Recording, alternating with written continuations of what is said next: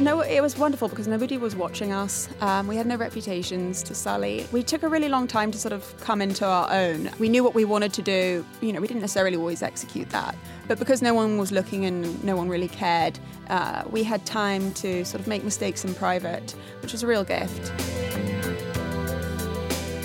This is Taste. I'm your host, Matt Rodbard. Clare de Boer is the chef-owner of Stissing House, a restaurant that I hold very close to my heart located in New York's Hudson Valley. Man, it's one of my favorites. Clare is also the chef-owner of two New York City restaurants, King and Jupiter. On this great episode, Clare and I talk about her time cooking at River Cafe in London and her journey to America to eventually open some of the country's best restaurants. We also talk about her writing career and how she makes it all work with 3 children under 5 years old. I so enjoyed catching up with Clare and hope you enjoy this conversation.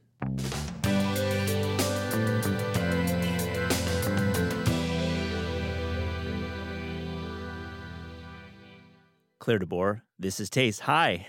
Hi, Matt. So nice to have you in. Yeah, likewise. I'm a big listener.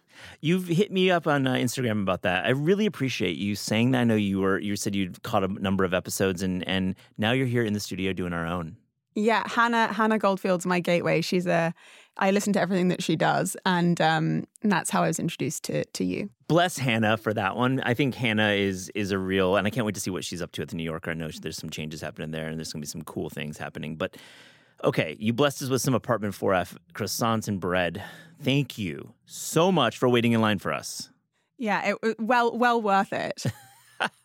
Now, this conversation is going to be split into a couple parts because Stissing House, and I've been on record on the show, is one of my favorite restaurants in the past several years. It's up in the Hudson Valley. We'll talk about that. We'll talk about your career in New York at Jupiter and at King, where you are a co-owner and co-chef at both.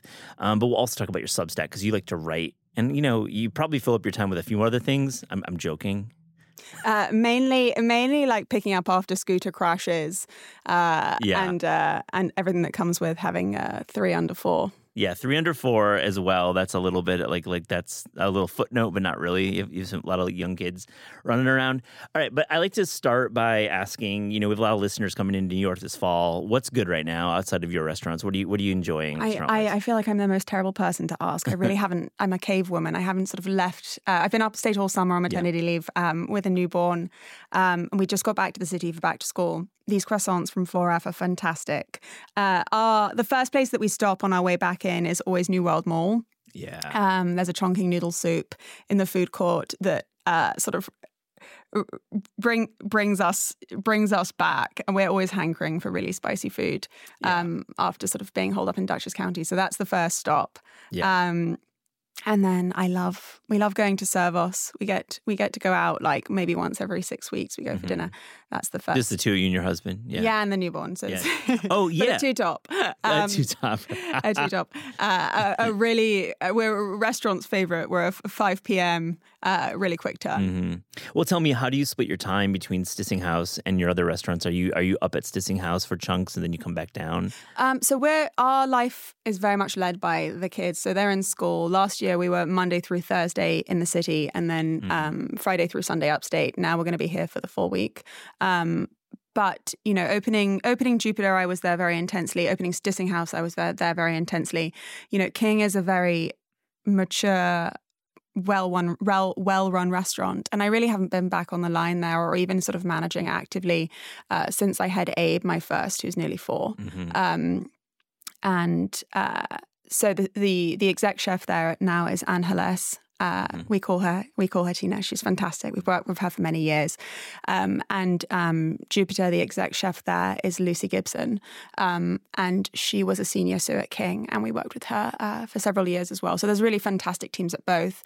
And likewise at Stissing House, it's taken quite a while to find the people that can really make it work. But we've got an awesome couple that I mentioned, Roel and his wife Jessie. Yeah. And CDC and pastry chef. Exactly. And they've got a fantastic son who's been living in the restaurant all summer as well. Same age as my eldest. Oh, okay. So it's a family affair. Yeah, 4-year-old running around that Yeah. beautiful place. We'll get to Stissing House and really talk about what you're doing up there because it is absolutely a special restaurant.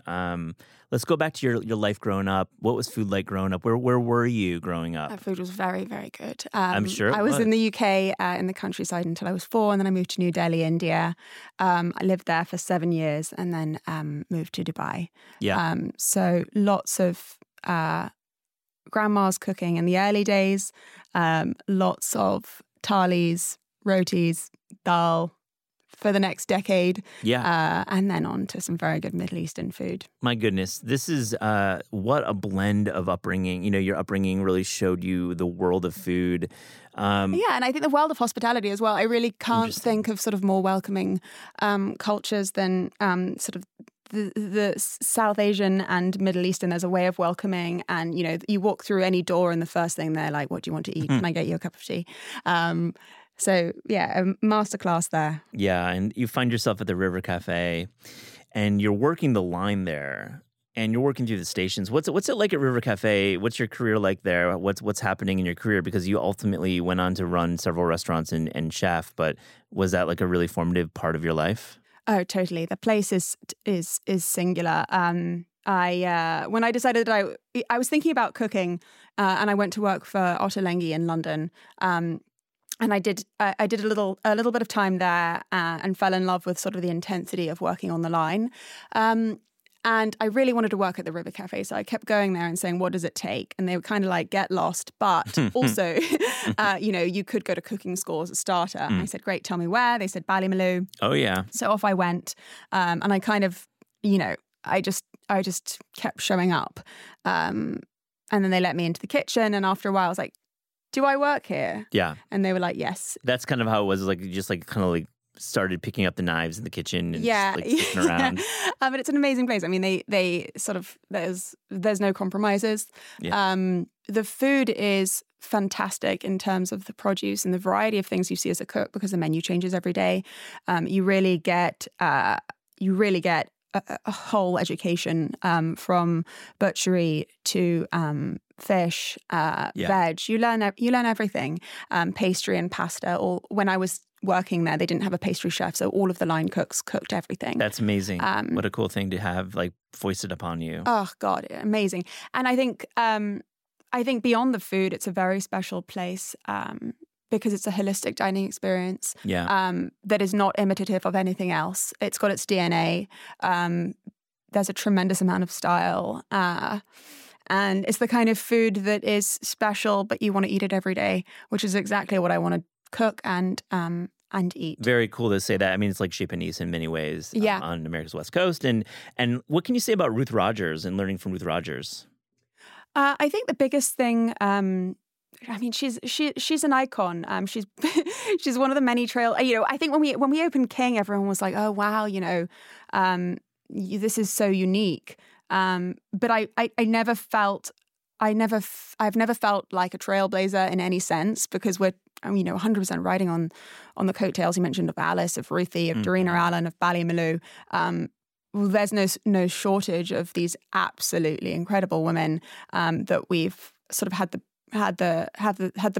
privilege and the pleasure to cook alongside. Yeah, I mean, I'm sure you're being modest. I think each restaurant has its own individual identity. The pedigree does matter, but it's not everything. And I'm sure that time at River Cafe made you really think about hospitality as much as cooking, right? Because you're in the back of the house, but you also were understanding how the restaurant flows, right? Yeah, you get to see everything there because of the open kitchen. Exactly. I think connecting the two, all of my favorite restaurants connect the two, and it's not really a separate sort of front of house and back of house. I mean, as a cook, I remember the most, my favorite part of being on the cold line there, you got to dress a salad and taste it 3 times in the process. Yeah. And then you got to put it up on the pass, and then you could also watch the person whose salad you made take that first bite. And that loop of pleasure of tasting it and knowing it's delicious and then watching someone's eyes sort of pop a little bit. Is that what you look for? Is it eye contact? Yeah, I mean, I'm not looking to make eye contact with them. I'm watching for the contact that they're making with their food and that kind of intense moment. And the thing about having an open kitchen, which we've had replicated at King and at Stissing House and even Jupiter, where it was really kind of a challenge to get that to happen. That's the joy of cooking for me, is the joy of feeding people and sharing that. So I think the River Cafe was sort of the first time where I was in a professional kitchen, actually Ottolenghi's as well, but getting to watch people enjoy the food. And that's really what it's all about, just the simple pleasure of eating. And those eyes popping out of their hopefully, not always. Eye-popping Sometimes salad. It's like, who on earth made this? Send it back. The big salad at Stissing House, it's called the Big Salad. Yeah. And really, you've got a real thing for salads. I do. I'm a salad fiend. Well, I'm you're an a absolute pro. salad fiend. They're never big enough. I mean, there's a couple of places in the city that do, obviously King does an incredible salad, but I always order all of them. Romans and Fort Greene. Yeah, they've got one that's always very large, and they've got sort of a smaller one. And you have to get both.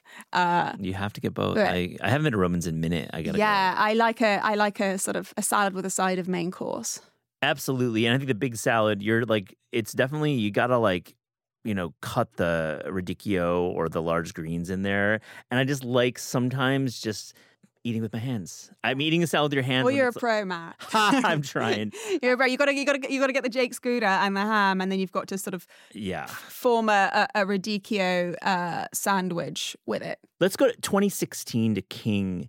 It's a collaboration with two partners, Andy Shee and Jess Shadbolt. And, I've followed the journey through media. I've heard you on some podcasts talk about it. But it sounds like you really, really bootstrapped that thing to existence. Tell me about opening King. I'm trying to go back and actually remember it, because I have this thing we've been asked so many times about those early days that I feel like I'm remembering what I've said about it rather than the reality. Let's go reality. You framed the question differently. So, I mean, what do I remember? I remember my mum scooting around on her hands and knees, using a cutting board on her knees, scrubbing the tiles in the kitchen before we opened. I remember our gas being turned on the same day.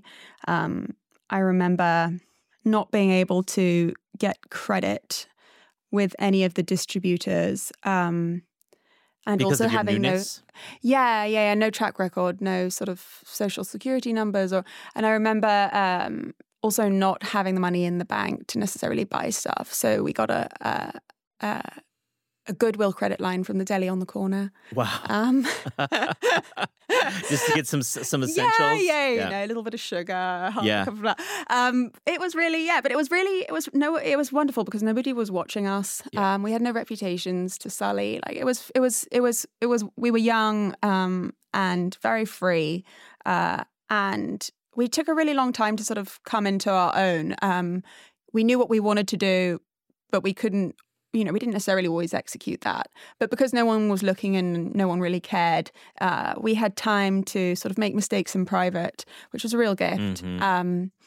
And then I think it really took around six to 9 months for people to start paying attention. And by that time, we had some, excellent pork chops, and we had a freezer that worked. And okay, the freezer. So your mom's in the kitchen scrubbing the floor because she's being a mom. Yeah, she was being a mom. It was a real project. It was a really family project. Annie's mother was washing the windows. I've still got a photo of her standing on the dumpsters out the back with a squeegee doing her part. And Annie's dad built out our entire trash room. It was pretty gross, and he was like, "This is not good enough for Annie. We're gonna, and I think he spent the entire Christmas 3 weeks doing us a favor because we didn't have the funding at that point. So he just built the room he built it out. He built it out. It was a real it was. Restaurants are gnarly. Restaurants are like 10x gnarly in New York. It's just a really tough place. Wells would eventually shower praise on King. It would rise to fame, and it's still busy today. It's Fashion Week now. Is it pretty poppin' this week? Yeah, there's been a couple of Fashion Week events. Yeah. I think Pete Wells named it in a roundup that he did recently, and so it's hopping. So you're doing a cookbook. When's that out? That's a great question. Your guess is as good as mine. Sometime. So definitely, I'd like to have your partners back to talk about that book when it's out. Yeah, we've got to. It's been great working on it. It's really cool to hear about King, and that was 2016, and since then you've opened Jupiter at Rock Center. But I do want this to be the Stissing House portion of the conversation. So let's go there. It's one of my favorite restaurants right now, and I've been 5 times in maybe 14, 16 months. I live like an hour and 10 minutes away. That is a bit of a commute. It is, but commitment. I say this not to like flex. Like I like to drive to restaurants. It's more when I find a restaurant I like, I go there a lot. And you've done this, so I'm really just for my own selfish ways. But I think our listeners should make the trip up to Pine Plains. Tell us, how did you find this very unique space? I love that. That's one of the big charms of the space, is the space. Yeah, I mean, it's an incredible building. During COVID, I got a call from a friend of a friend who lives in Pine Plains, and they said, listen, I'm buying the building. I'm looking for a chef. Will you come and take a look? And I had we had just signed the Rockefeller Center deal. I had found out I was pregnant with my second son the same day. So timing wasn't great. Timing was utterly horrific. Yeah. Utterly horrific. Yeah. Utterly horrific. And my husband was like, just go take the meeting, whatever. So we went together and I walked in, and I honestly hadn't felt that way in so long. Totally moved. The building's from 1782. Wow. And if those walls could talk, it's been a motorcycle bar. It's been, the Marquis de Lafayette slept there. That's really amazing. It's been all sorts. It's got the oldest ballroom in America. If you have a fact checker, you should run all this by. No, we'll have a fact checker. But the upstairs is a private dining space and a ballroom, and it's still very much. And we have amazing parties up there. Yeah. I couldn't not do it. It was completely unreasonable and irrational, and would turn out to be one of the, like all the best things in life, incredibly sort of challenging things to get off the ground. What was the state of the place when you got there? And you mentioned it was a biker bar. I've heard from service there. It had most recently been a wonderful French restaurant run by Michelle and Patricia, who now have a restaurant down the road. They had been in operation for, I think, a decade or more, and they had decided to close down during COVID, and the building was purchased. So the restaurant was really in working order. It had sort of 20 layers of wallpaper and lots of rugs, and the kitchen was closed, was mostly closed off. And so we redid. The goal really with our sort of renovation of the restaurant was just to sort of restore it to our fantasy of its glory days. Yeah. We stripped everything off, put fresh lime wash on the plaster walls. We did everything as much as we could in keeping with the time. You can't like fake the patina of the beams and the walls, and you've got a great parlor with a hearth, and you got some cool comfy furniture in there. Yeah. Yeah, it does all the hard work for us. The food. We'll get to the food. The food's okay as well. But when you're in that space and you're thinking about opening a restaurant built around an open flame, open earth. How are you thinking about that? Because I think it should be stated more that this is really hard to do, to run service, a busy restaurant, big restaurant with open fire. Yeah. There's no gas. No gas in the front kitchen. Wow. In the front kitchen. So everything on service is coming out of the wood oven or the wood-fired hearth. I thought you maybe had some sneaky gas lines. We have gas lines in the back for baking and all that. We've got an electric oven. We had practically no working oven when we opened, but we're gradually, as we prove ourselves, buying a new piece of equipment sort of every few months, and we're almost there. It's always a work in progress. It's hard. I mean, I didn't go into it with much wood-fired cooking experience. We cooked, we had a wood oven at the River Cafe, and so I had to sort of blister the lemon tarts in that, and roasted potatoes and trees.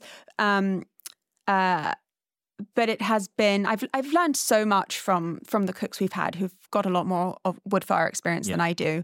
Roel, who is the CDC there at the moment, has spent decades and decades cooking over coals. So it's really fun to get to work with him. My absolute favorite thing to do on the hearth is put oysters with just a large knob of butter directly on the coals, and the shell sort of acts as a frying pan, and they sizzle and steam in the butter, and then you take them off with the tongs and blow it a little bit, just so it's not going to scorch you, and tip it back. And that's perfection. It's great. And let's talk about cooking over coals. Like New York City, it's essentially banned from New York City. Yeah. So you're finding talent. And my question is about, you're up on Pine Plains, about an hour and 45 from the city. How are you staffing? It seems like that's a big challenge anywhere in America, but you're kind of like not in the most hotbed of people in the restaurant world. Oh my gosh, yeah. I mean, what I've learned: don't hire people that are looking to date. We've had or find them a partner quick. We've had very bad luck with anybody that is on looking to Tinder in Pine Plains, and very good luck with anyone that's sort of nesting. Yeah, settled, nesting, happy to have nowhere to go other than their own backyard. So it took a while to sort of form our what I hope is our sort of forever crew, but we've got a fantastic general manager, fantastic director of feasts, and the chef and pastry chef that I mentioned, and they all were lived in the city and had long careers sort of all over the world, and came to the Hudson Valley post-COVID to sort of for their next step, and we've been. It's amazing. Very lucky to. Do you move them up? Do you find them spots to live? I mean, that would be challenging, I would imagine. They've all either had housing or found their own. But it's definitely not as affordable as it once was. Exactly. Yeah. It's hard. I mean, there's a real renting scarcity up in the area. But it's remarkable that you have such great service, and it's kind of in the middle of nowhere, though I love it. I live up there myself. Let's talk about the Hudson Valley. Yeah. Owning a restaurant in the Hudson Valley. What's it like for you to think about, seasonality, but also just like all the products around you? Yeah. You name farmers on your menu. What's it like cooking there? It's such a privilege. We started living there part time and had our house there sort of, I think, 5 or 6 years before I opened Stissing House. And I think in the city people talk about sort of farm to table, and it almost feels like marketing speak. I think those words have lost a lot of value. Yeah. And Stissing House is surrounded by farms on all sides. If you drive there from any direction, you end up passing, everywhere from sort of Fat Apple Farm to Sugar Hill, and so those are the guys that we work with. I think the goal with the food at Stissing House is to have very low ego, low ambition, and just really have a sense of place, reflect, show off all the work that everyone in Dutchess County and beyond is doing, raising their animals and growing veg, and then just cooking it simply over the wood fire. It's nothing new, it's nothing flashy. It's just a good roast chicken and a beer. Yeah. I think that's what a big salad, of course. And a big green salad. I feel the way you've just articulated that is super honest, and a lot of farm to table is put on like a pedestal and kind of like used as marketing jargon. But to cook it simply is not easy. It's actually the opposite. To cook simply over wood is like the hardest thing. Yeah, because you're not just dealing with the food, you're dealing with the fire. You've got two ingredients, and you're constantly trying to sort of make them work together. And, at King we have gas, and you become you're controlling it. You're writing recipes to temperature. It. Yeah, you're controlling it. And I think what do line cooks do predominantly working on gas, it's all about turning your flame up and down, deciding which pan you pull, whether one that's preheated or one that's cold, depending whether you're trying to get a dish out in 12 or 10 minutes. There's all these things that you're playing with. And you know what all the factors are, and you're controlling them. And then when you're cooking with fire, you're doing the exact same thing, but instead of twiddling a knob, you're doing 10 things to get that equivalent adjustment in temperature. It's how dry your wood is, how thick you've chopped it, what variety of wood you're working with. We work with almost exclusively with ash. We work with a lot of fallen trees that are of different varieties. Yeah, the borer is like really tough up there. Yeah, totally. So loads of ash trees are dying because of the emerald ash borer. So we work with a lot of ash, but so all those variable factors in the wood itself, how long it's cured for, how long it's been in our basement versus, did we get a dump on our lawn and did it get dew overnight? And then there's, of course, how long it's been burning for. It's remarkable how many factors. And then you add all the other, the shit hits the fan in the restaurants, and it feels like you have to deal with all those other issues too, not just you're not just like turning on the knob of an oven. But as with all things, the more challenging, the more rewarding as well. So it's a really it's a very it's a focusing thing to cook with fire. Is this a reason you keep the menu pretty static? I feel like you don't rotate the menu in a way, and that's actually I think a real strength. I think. To be frank, I think that's a matter of staffing and training. There's so many reasons. There's a real sort of format to the menu. We've always got oysters, the ham that we brine, cure and smoke, glaze in the wood oven. We've always got Jake's Gouda, and we've always got whatever seasonal pickles, and then we've got a couple of salads, scallops cooked in their shells, and so that there is a format, and more this season, I think, as we sort of established ourselves, we're a little over a year old. I think word has kind of spread amongst the farmers and the foragers, and we get a lot more people showing up to our back door saying, "I've got this. Do you want it?" Cool. And we're going with that. But there are absolutely some things that don't change, couldn't change, will never go anywhere. I love that. Yeah, let's talk about who is Jake, because I feel the Gouda is always ordered. Yeah. You're like serving hunks of cheese, and obviously I'm going to eat that. Yeah, he's an incredible cheesemaker. Actually, him and Jake and his wife Sylvia. Yeah, okay. She deserves sort of equal credit, even though her name is not on the cheese. Give her like year 2. Call Sylvia's Gouda. Sylvia's Gouda. So they're a couple of cheesemakers up in Deansborough. And they're making Gouda truly in the Dutch style. It's almost parmesan-y in terms of the sort of salt crystals, but they use a cream. It's raw milk, and they wash with cream, and rather than sealing it with wax, which sort of allows the cheese to breathe a lot more when it's aging. And it's remarkable. It's absolutely remarkable. Like opening up a new, we get these giant wheels, and every time we open up a new one, there's sort of an instant carnival in the space. Everyone starts getting in there. The servers start, circling, and everyone wants a taste. And I think that there's something that's just so spoiling. This is the kind of thing that you can get in restaurants that you can't get at home, or that I want to get in restaurants that I can't get at home. You can buy Jake's Gouda almost anywhere, and it comes in, an inch thick slice, vacuum packed, and it's been cut and in that plastic for, you just don't know how long. Yeah. But when I go to a restaurant, I want to have cheese that is cut from the wheel, but please don't do anything to it. I want the simplest thing, but that is just slightly inaccessible to me at home, sort of unless I was serving 136 portions of Jake's Gouda a night. Yeah, those crystals are unique. You're not going to get that at the vacuum seal, and and we can go on and on about the menu. I love it so much, and I really want to ask you about moving forward the next few months into the next few years. You talk about the large formats, and you have a lot of private dining up there.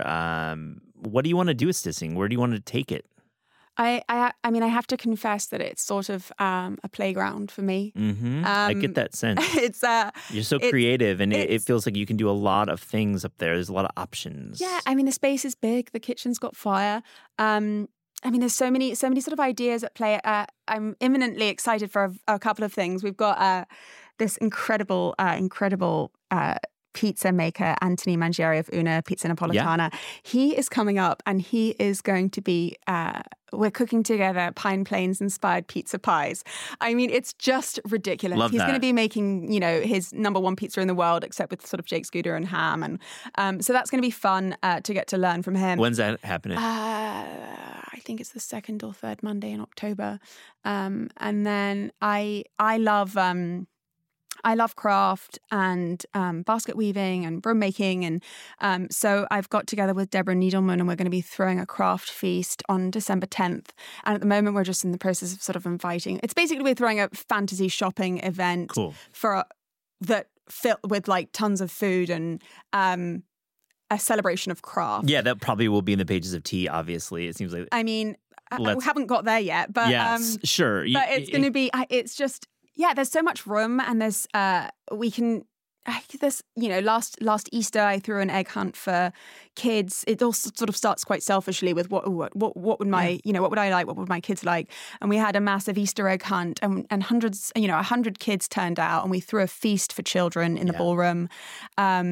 And I mean, it was a wild sugar high. And then there's Pine Plains. There's the Festival of Lights, where all the children in the town show up and get given decorations. Oh, fun. And decorate the entire town.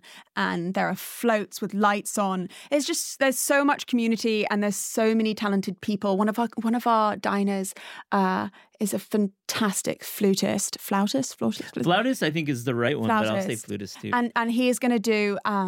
He's going to do a dinner upstairs where he just sort of walks around playing the flute.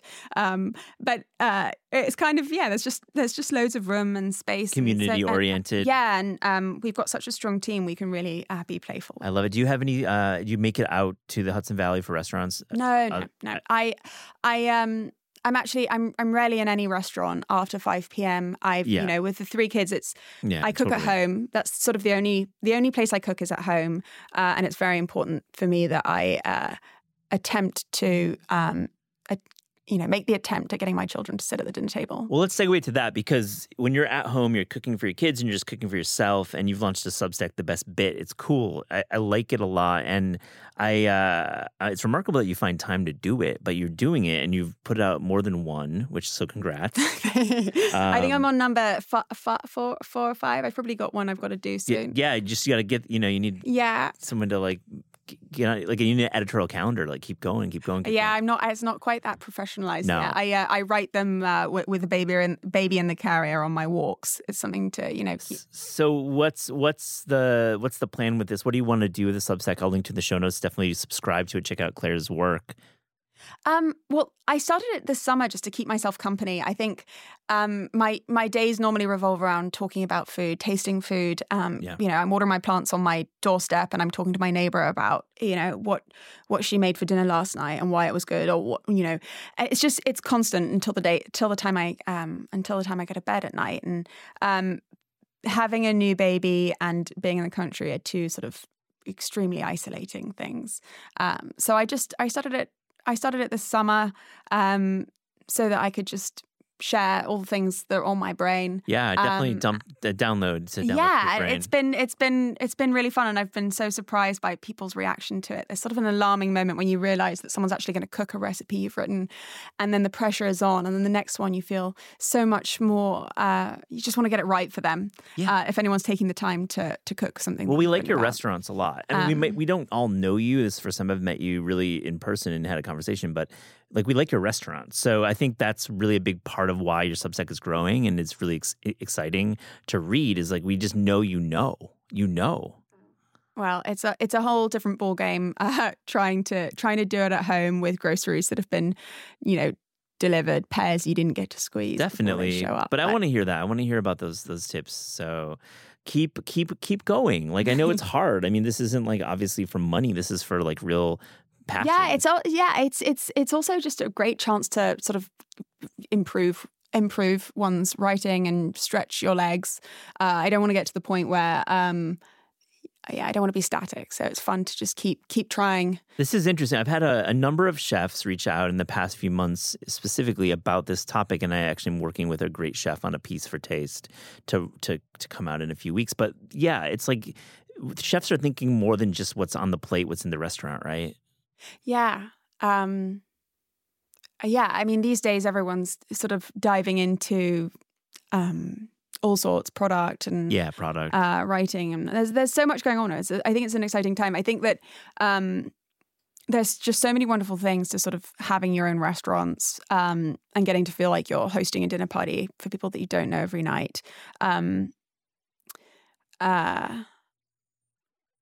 I think, if you are the executive chef, I think, when I was at King, I was working on the line every day, and you were touching the food and you were cooking the food. And that's ultimately why I got into this business, because I want to cook and I want to feed people. And then as soon as you have 2 restaurants, you're kind of really at neither. You're here and you're there, but you can't cook at either of them. So I think it really makes, for me, like returning to the home, coincided with sort of having more restaurants, having kids, and that became the new center. But to keep learning, I think, is the goal. And you get to do that by having amazing people work in your restaurants and getting to look over their shoulder and see how they do things differently, how they do things a similar way, having a conversation about it. And also for me now, I've started the Substack, and you read the comments and you're like, you put that much salt in it? Yeah. And it's like, hell yeah. What do you think it tastes good? Well, yeah, guys? That was my initial reaction. Then I was like, wait, crap, 3 tablespoons. Man, something's gone wrong. Oh, so there was a little bit of a I don't know. fudge. It's been a topic of hot. It's been Big T, little T, kind of gets I don't a little know. mixed up. Yeah. For someone that doesn't ever write recipes down and never actually cooks from recipes. Yeah, 3 big T's can be tough. It's a work in progress. All right. Well, I really appreciate that you're actually writing and putting yourself out there, and I love it. So, on This Is Taste, we ask guests about their discerning taste. So, Claire, to close this interview, here's a little rapid-fire Fast and Furious taste check. Are you ready? Yes. Let's go. The best morning pastry with coffee. Plain croissant. Just plain, no chocolate. Yeah. Love it. The best dessert period. After lunch, like a fruity, nutty, wholemealy, sort of squidgy fruit cake. After dinner, scoop of ice cream or a sundae. Love the specifics. Now, fruitcake I think about as a holiday thing, but it's not. Not that kind of a fruitcake, like a cake with fruit in it, like a wholemeal peach cake, Dorset apple cake, that type of thing. Love it. And you have the big coconut cake too at Sissing House every night. Yes, that we get. There are riots if we take that off the menu. It will not. It's great. It's big. It's bold, and it sits there in the dining room and sells itself. Yeah, it does. You have to make eye contact with her when you walk through the front. It's so smart. I love that. The best bread. Sparrow Bush, Grayling, the local baker, who's making bread for Stissing House in a hearth. The best music to have in your restaurant or dining room. It could be a band or a genre. Well, I think this is so specific to the restaurant because the music really should sort of layer into the experience, draw you into it. I want to have sounds that are familiar to people to make them feel comfortable, but not lyrics they know, because I want them to be focusing on their conversation rather than sort of singing along. So, at Stissing House, you're having a beer by the fire, throwing your peanut shells in. You're listening to the Sounders, Taj Mahal, the band, King. We're a French and Italian restaurant, but we don't want it to be a theme park. So we sort of use more contemporary, but like really clean R&B and some jazz. So there's not too much noise. Yep. Very site specific. Clean R&B is amazing. That's a great way to put it. I think it's like a little more like tempo is like moderate. It's not too up and down. Yeah, and it also needs to you need to get the groove on as the night progresses. Yeah. Sometimes you need to use the music if the room is not full enough to like get the party started. It's not. It really depends. Time of day, how much light, how many martinis in. What's on draft, like so many factors. Is there an absolute no-go for a certain music genre or a band? Yes, I think that there's so many. There's certain songs that I used to love to play at King, and now they're on playlists all over the city, and that sort of automatically is a strikeout for me. Yeah, I got it.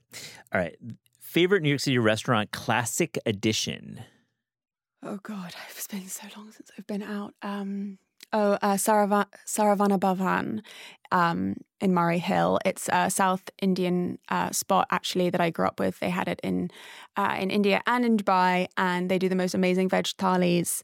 And it's been here forever. It's an absolute classic, really light, the most delicious. Dosas, rasam, dal. Go there. Love it. Favorite New York City restaurant, the new dog in town? I'm going to go with my local winner in the park. Daniel Eddy has expanded recently to Prospect Park. And I go there every day. Yeah, it's part of your routine. Yeah, it's part Are you running? Are you walking? Are you joking? I'm picturing a stroller with three kids on it, sort of avoiding dogs because they're all traumatized. Darting into the path. Yeah. Favorite fellow chef to hang out with? Jess, Angeles, Lucy, Audrey, all of my compatriots at King and Jupiter. Love that. Your favorite chef to learn from?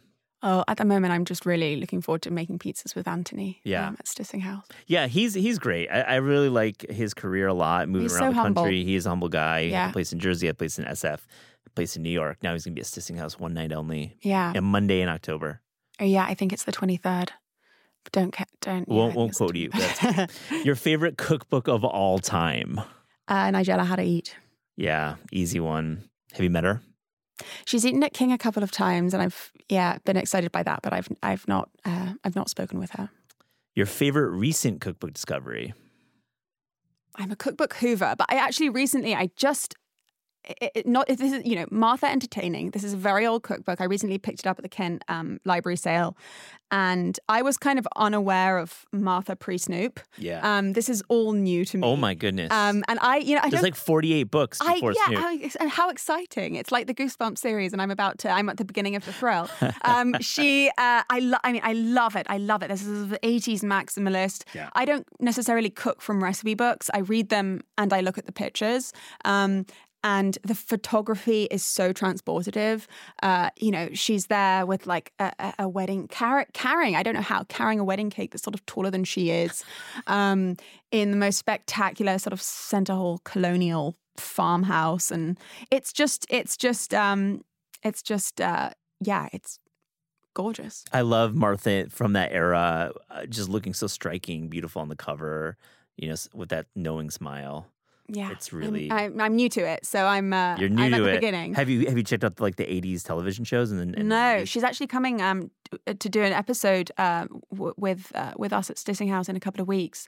So this started in the name of research. Yeah, and now it's just like totally, for pleasure. What are you gonna make? What are you doing with her? So she loves the oysters. She's slightly mad for the pheasant. And then she also, I think, had a queen of puddings that she wants us to cook together. That's exciting. Wow, having Martha in the house. I can't wait to watch the episode. It'll be really fun. Your favorite vegetable? Favas in May. Yeah, very specific. I love it. It's like a 2-week season here, right? It's like 2 weeks. No, I make it last a little bit longer. You make it last a little bit longer. I think I've had it up there. Okay. Your favorite, quote unquote, British food? Jersey Royals, fish and chips, Victoria sandwich, Dorset apple cake, flapjacks, tiffin. Yeah. I mean, that's a very long list. It's a long list. Your favorite, quote unquote, Dutch food? Oh God, Gouda. Yeah, I mean, it seems like that's a real mission statement, having Jake's Gouda on the menu. Yeah. An accidental one. Yeah, I love it. A couple more. Your favorite sandwich?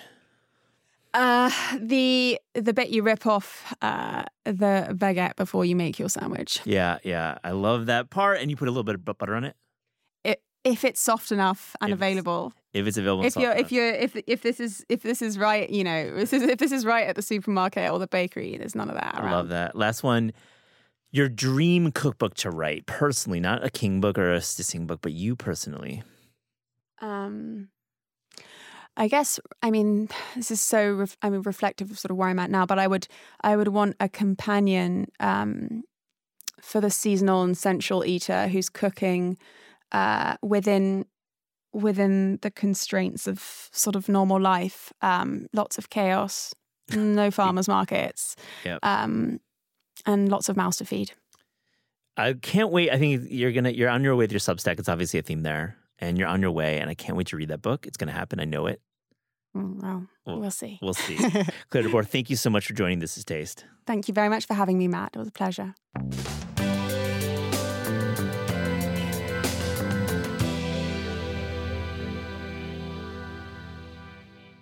Brad Metzger, welcome to This Is Taste. How are you?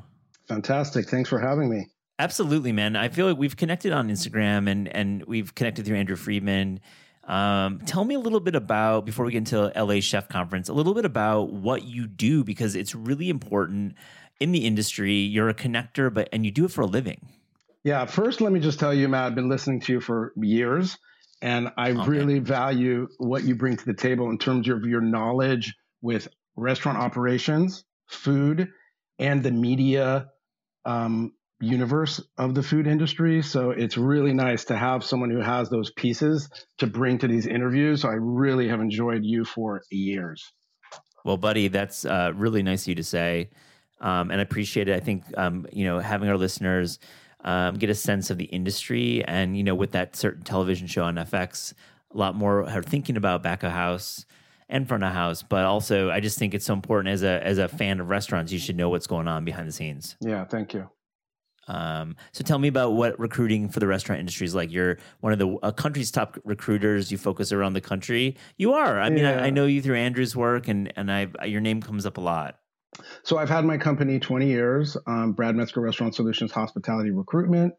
I have two incredible partners, Ali Barton and Jackie Lianza, who've been with me for many, many years. And yeah, we basically find talent. We work on management positions in the front and back of the house. So exec chefs, corporate chefs, general managers, directors of operations, sous chefs, any management level, food and beverage. And we sort of specialize in like independent restaurants, high-end hotel groups. We don't work with a lot of big chain restaurants. It's just not our niche. We've been doing it 20 years, and I think we do a decent job. We try every day. What is the hardest job to recruit for in the restaurant industry? It's got to be a lot of different roles, but what's the one that everyone kind of wants that you're always seeking? I mean, I would have to say right now, probably solid sous chefs. Define that first. Yeah. Oh, okay. I mean, a solid sous chef would be someone who has some longevity. They've been at their job for, at least a year or two. They have a history of, ideally 2 to 3 year stints at jobs. They are solid individuals. They're stable. They've worked at good places, not necessarily, doesn't have to be a Michelin restaurant or anything like that. But restaurants that do some volume, little mom and pop restaurants are great for what they do, but if they're not doing a lot of volume, people don't have the experience that most of our clients are looking for. But really just longevity and stability when I say solid, Yeah. Yeah, it's a tough industry. I think a lot of folks like wash out or burn out and can't hold on for a couple of years, but you look for that. And what's the salary looking like for a sous chef these days? I mean, 3 years ago it was 65. Now it's easily 80. Yeah. 85. The salaries have really gone up dramatically. I would say 25%, since the pandemic. So just to be clear, culinary school, no culinary school, but like 2 to 3 years of solid, working in volume, and you can maybe get in the 80s, you're feeling? Oh, yeah. If certain markets? Yeah. You know what? Our clients are more looking for restaurant experience and longevity as opposed to culinary school. It's great, right. And it's a huge bonus, and I feel it's important and super helpful. But in terms of in the job market, what employers are looking for, it's more about longevity in management roles or non-management roles in terms of what they're looking for. How do you get into this work, Brad? I mean, it seems like you probably worked in the industry, I'd imagine, but how do you become a recruiter for restaurants? Great question. I never thought I would be doing this. I grew up in restaurants. I've been passionate and obsessed with restaurants since I was 10. I started doing catering. My parents had to drive me and my friend Sean Fatimi to work as a busboy at massive catering parties in Hollywood. When I was about 14. Then when I was 16, I worked in the kitchen at the original Spago on Sunset for a summer. They taught me how to bake the bread. I was chopping tomatoes. I was driving the Spago van down to LAX to pick up fish, or down to Chino Farms for vegetables. And that was what really changed for me.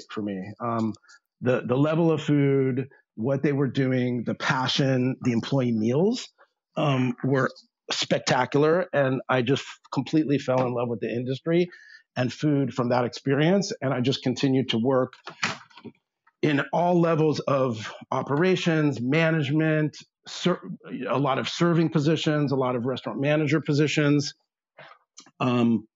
Worked hotels, El Encanto Hotel when I went to school in Santa Barbara. I worked at San Francisco Hilton in the management training program. Worked at many, many restaurants in LA. Actually came back to LA after school and worked at Granita, which was Wolfgang's restaurant in Malibu as a food runner at the time. And just kept working and working in many different restaurants. And then 20 years ago this year, a very big restaurant PR person who was a good friend of the family, her name is Joan Luther. She's no longer with us anymore. She said, Brad, I've been placing people in jobs for years, and I don't know what I'm doing, and I don't get paid for it. And you've worked with so many of these chefs that are now opening their own restaurants. You went to school for sociology. You're so passionate. Why don't you do this? And that basically launched it right there. Yeah. You got the cosign from a colleague, someone who is well regarded. Let's go back. I want to hear about Wolf. Give us a good Wolf story. I feel Wolf is somebody who is obviously known for the Oscar party catering and is known for his California pizza kitchens or pizzas. But what was he like working for him 25 years ago?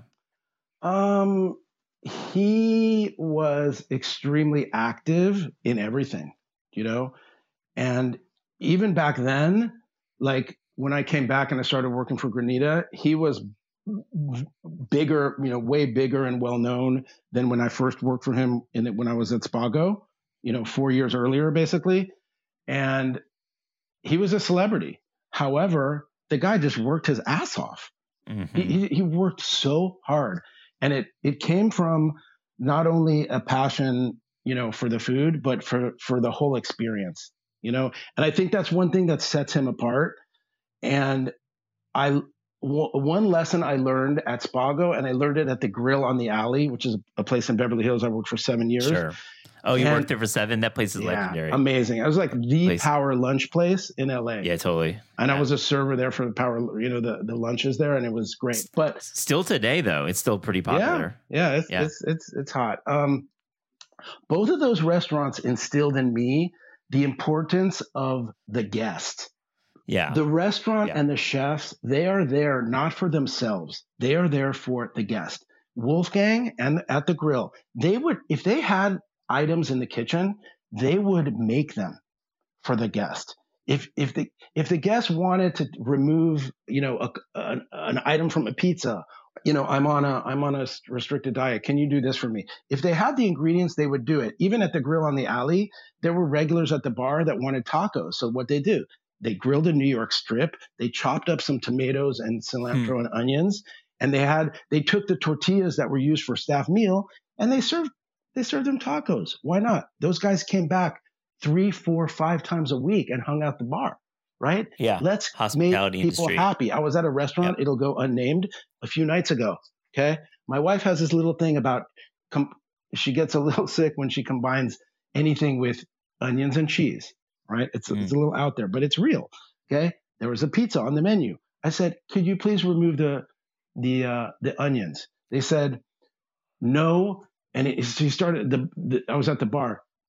Bartender started going into this thing about, the chef sees each dish as a work of art. I mean, I almost threw up. What? Yeah. Look, I understand. Losing their minds. Absolutely. People are losing their minds. That's crazy. Remove the onions from the pizza. It's not a big deal, right? Yeah. And also it's like, come on, you're paying money for this dish. Right. So deliver on something. I mean, of course, some substitutions require a lot of work and would be a little bit hard to execute. And you're not saying all substitutions are accurate and really are more viable. But this is I've noticed this as well. Mm-hmm. It's almost like the servers are part of this wider art project, and you're questioning the artist statement by requesting a substitution. Yes. And there's the truly offended.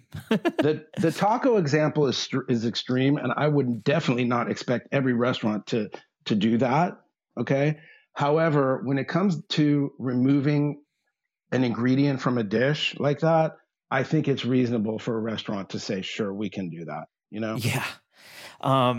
we're on the topic of buzzy restaurants. I just have this absolute fascination with Craig's, and I've asked Bill Addison about it, and he's kind of like taken a pass on answering that question. But I follow this great paparazzi photographer on TikTok, and he goes live from Craig's about twice a week, and I actually watch it a lot because he's quite enjoyable. But I've always wanted to like get a take on like the food there. It seems like it's very marginal, but that's just my like talking to people. What's your official take? I don't know. I haven't been there, but I heard they have very good vegan ice cream, and I think I've heard of something about a barbecue chicken pizza or something.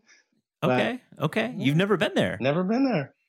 Is that because you just want to go to other places, or is it that hard to get into? Probably a little bit of both. I don't know. It's just never been on my radar in terms of, I like to go to, I'm always going to support my clients. I'm always, I like to go to like, new sort of like, sort of undiscovered or small, restaurants, and the Hollywood hype type restaurants I tend to stay away from. Yeah. What do you think about Mother Wolf? Mother Wolf is amazing. And his restaurant in Venice, I've been there twice, Felix.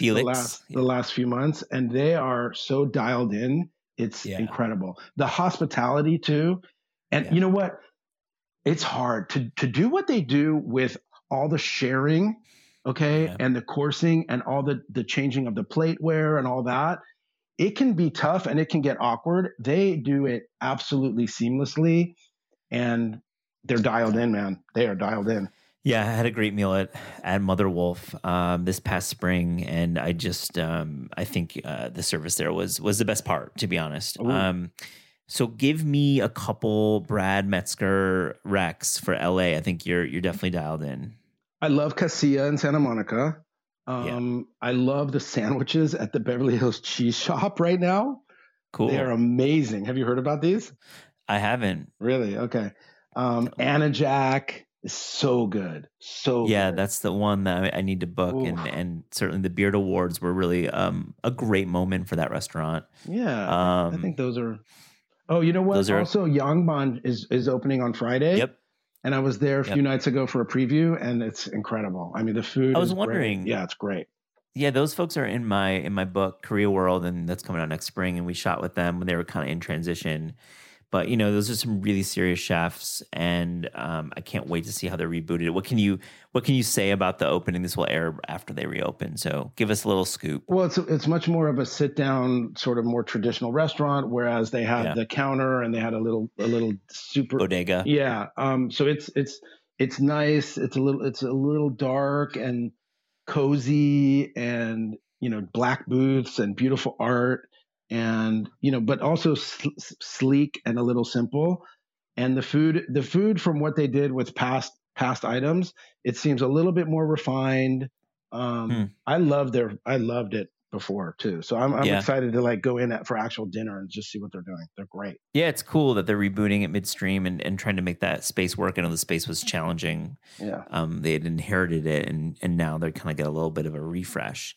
So, Brad, do you consult outside of the staffing part? Do you consult in terms of like menu development and all that kind of stuff too? No, not generally, but I have so many friends that are longtime clients and restaurateurs. We're always talking, or a restaurant. I don't know. I keep talking about pizza, but a great restaurant in my neighborhood changed the sausage pizza a little bit. And I had to call the owner and say, why are you doing this? I would say it's unsolicited menu consulting. That's funny. I mean, I'm sure that they appreciate it if it's done in the right way, and obviously done privately and not like put on blast. Exactly. That's kind of like the worst thing you can do, right? To put any restaurant on blast. These days, sure. Yeah. Doesn't help anyone. Makes you look like an idiot if you're like putting a restaurant on blast, and then of course it's bad for the restaurant. Take that moment, take that beat, and maybe do a private DM before you start actually acting like an asshole. Let me ask you, Brad, what do outsiders get wrong about LA? I feel like when we write about LA, we have assumptions, but what's consistently wrong? Consistently wrong. I think that there's a lot of focus on like the health aspects, whereas if you look at some of the restaurants that are the busiest, it's definitely the carb heavy restaurants like Evan's restaurants we were talking about. A lot of the steakhouses are really, really busy. Baltair in Brentwood is always busy and amazing. And Nancy Silverton's Chispaca. I would say that's probably Yeah. the biggest thing. Good to know. All right, so I want to hear about the LA Chef Conference in October, late October. You put it on for several years. I will be there. I'm excited to attend and network and just catch up with a lot of friends in the industry. But what's going down at the LA Chef Conference? So yeah, we've been doing it since 2018. It's lachefconference.com for the whole program.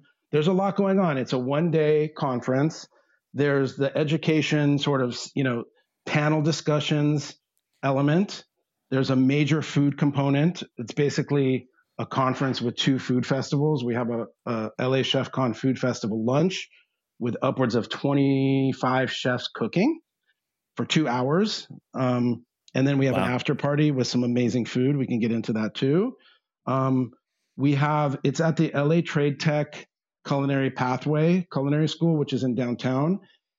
And that's pretty much what I'm so excited about this year. It's the first time we're doing it there, and just so excited to basically build a bridge from the students and this incredible program there to the industry and the chefs in LA.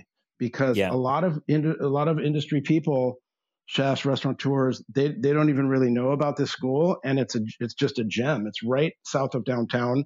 They built a brand new culinary arts building that finished a couple years ago, and we're talking the most amazing teaching kitchens, gleaming stainless steel. They have 5 gorgeous kitchens with the state of the art equipment. I mean, I've been to different culinary schools, around the country. This facility is the best I've ever seen in person. And well, it's cool that you're linking the industry with students, because I think you hear about culinary schools offering like externships and all that, and that's always going to be good. But to actually host a conference on site, and hopefully many of the students will be able to attend and see what you're up to, that would be cool. That's a good idea.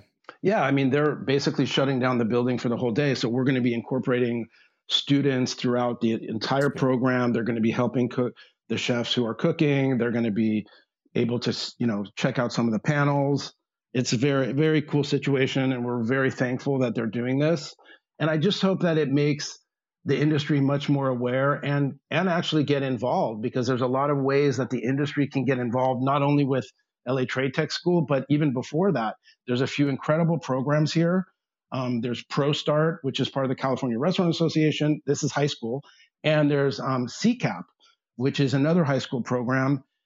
So we're really incorporating the whole mentorship thing. And we even created a mentorship program where we're doing a contest with the LA Trade Tech students, providing a resume and answering some questions. And then we're going to interview them, and we're going to choose 5 winners. And thanks to Lowry's, who's sponsoring this aspect, each 5 winning students are going to get $1,000 each. And then we're pairing them up with 1 year of mentorship by some incredible leaders that are in the industry here in LA. We have Susan Feniger, we have Keith Corbin, Della Gossett, the pastry chef at Spago, Ryan Wilson, the CEO of Lowry's, Ari Rosenson, who's Ari's the VP of Food and Beverage Ops for Wolfgang Puck Fine Dining. So these 5 lucky students will get paired with these very generous mentors that are offering their time for 1 year of mentorship, one-on-one mentorship. So very cool. That's really cool. Let's talk about some of the speakers. You're going to bring in a lot of Southern California media and industry. Who's going to be on stage talking? A lot of people. A few of the ones that I'm super excited about, I have to say, I've been trying to get my friend Ruth Reichel here for years, and she is going to be in the area because she's at the Ojai Valley Food and Wine the weekend before, so she's coming. We are doing the evolution of food journalism with Ruth Reichel, Bill Addison, and Leslie Suter. I think between all of them, there's 10 James Beard Awards that they have won. Yep. And Bill Addison, who is the LA Times restaurant critic, is going to be in disguise. Of course. Gotta keep Bill under wraps. I love this. I can't wait to attend that. It's going to be interesting to See what questions are asked. Yes. Give us one more speaking panel that's going to be there. I'm looking forward to awards and accolades, the journey and the destination. Hilary Dixler-Canavan from Eater is moderating, and we have William Bradley from the only 3-star Michelin restaurant, Addison, down in San Diego, and the only 3-star in Southern California. Gilberto Siltina from Holbox, who just won the LA Times Restaurant of the Year award. We have Rashida Holmes, who's won so many different accolades, and then Justin Pichetrunzi from Anajac, who won James Beard West. Yeah, that's a real decorated crew. Holbox, my gosh, I love that place. My gosh, the place is amazing. I love it. I mean, Brad, so it's in October 30th, right? Yes. LAchefsconference.com. I'll link to in the show notes. Definitely cop a ticket if you're in the area. Are they like, what are tickets going for? What's the price? How does that work? 200. We do different tiers. The 180 tier sold out within an hour. And then we have 200 that goes on sale the 15th. Okay. Yep. Great. And then it goes up to 220 for the next tier. Mark your calendars. I get to go to festivals once in a while, and this was one that I could not miss. So I can't wait to check it out and have a little recap on our show. Brad Metzger, thank you so much for joining This Is Taste. Thank you, my man. We'll see you in LA October 30th.